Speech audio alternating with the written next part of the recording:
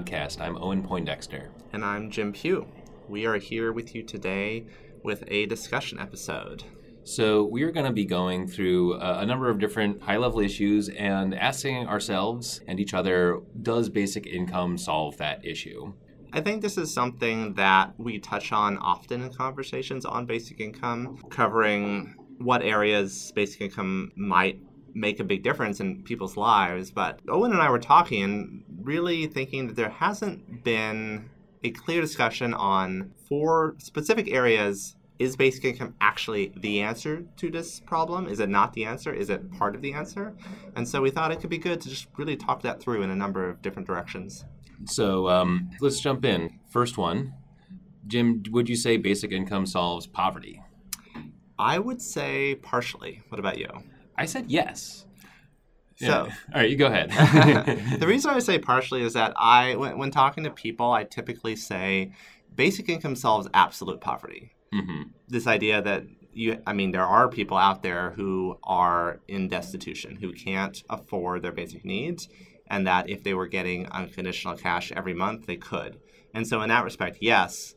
The reason I said partially is because if you're talking about actually eradicating poverty, I do think there's more to it than just making sure that people can cover their needs on an ongoing basis. I mean, if you look at social work and what it means to have a pathway out of poverty, there are more steps to that. There's understanding the language of the middle class. A great book that was recommended to me recently is Bridges Out of Poverty. And it actually talks about some of the barriers that we don't even realize are there a lot of the time. And so I think that I see basic income providing that floor, which is a necessary step to get out of poverty and to keep people from falling into destitution. But I actually think we will need more than that if we want to have everyone fully included in the economy. Yeah, I guess I was thinking partly just on a sort of strict definitional level, if you can get above the poverty line, you are technically out of poverty. But going a little bit further than that, the sorts of effects you see with cash transfer programs are the sort of resolving of the symptoms of poverty.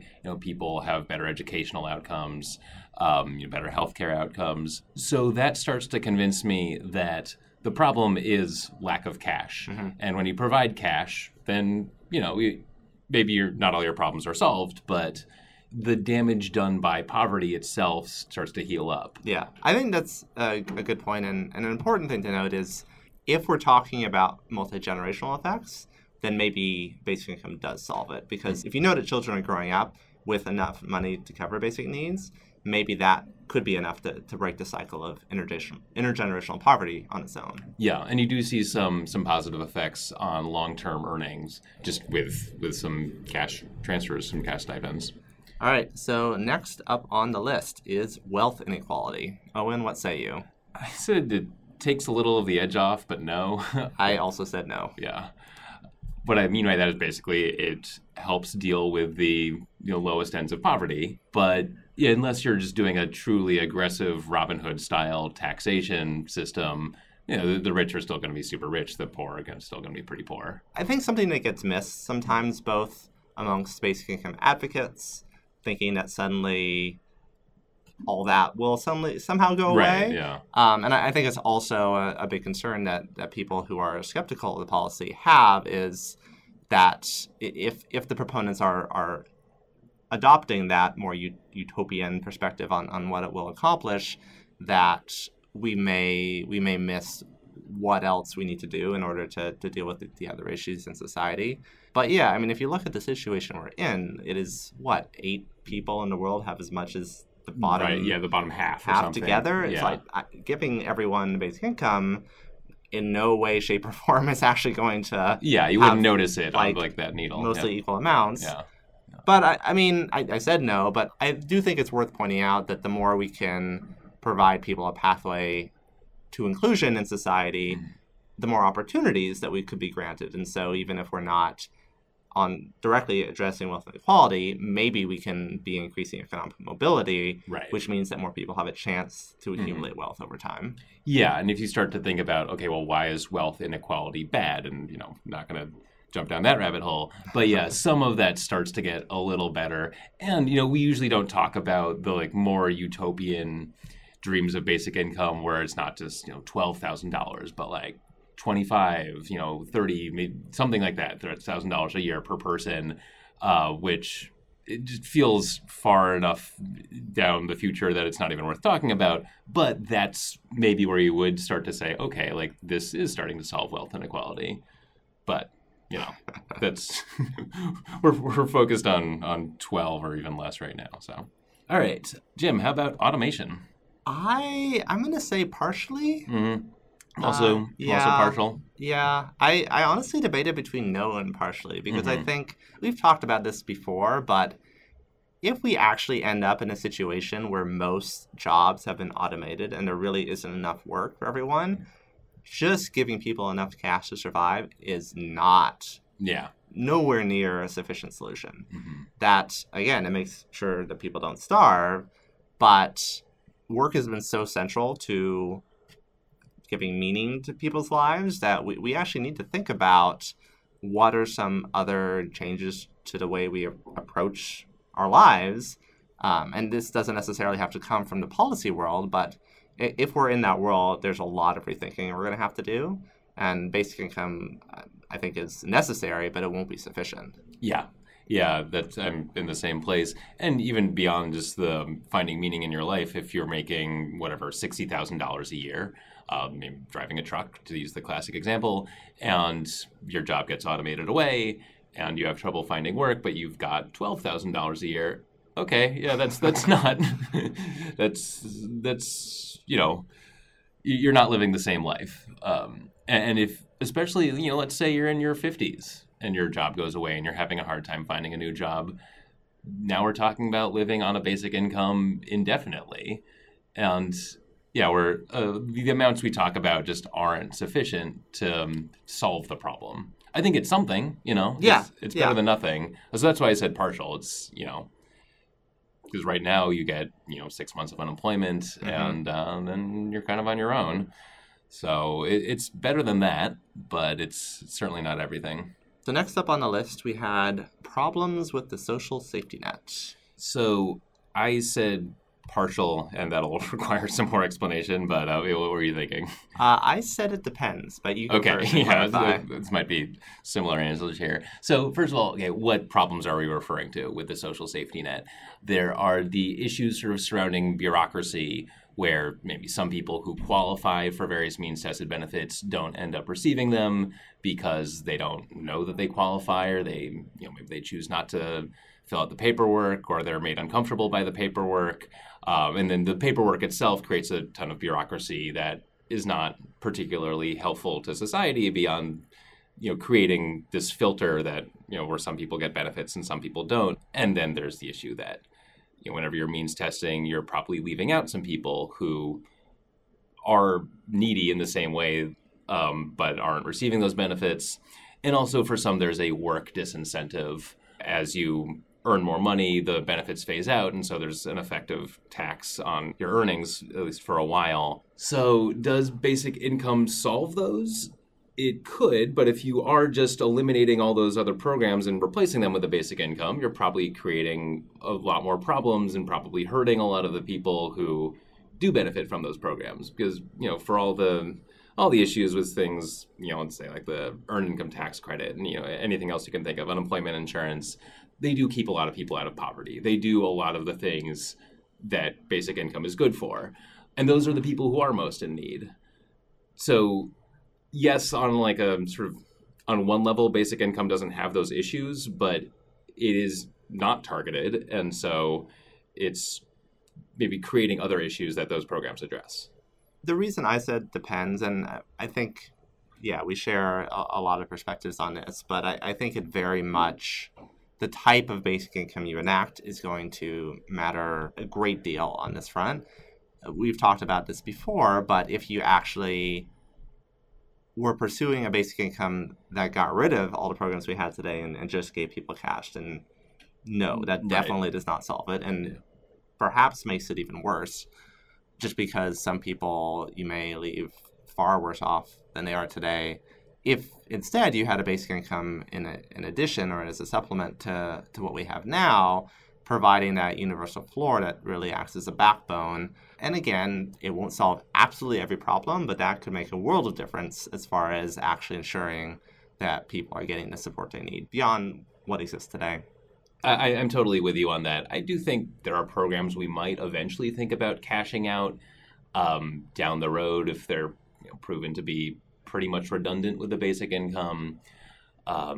But yeah, I would want to see the evidence for that in reality as opposed to just what we think. Mm-hmm. Let's not start a discussion on getting rid of the social safety net until we actually have something clearly better. Yeah, right.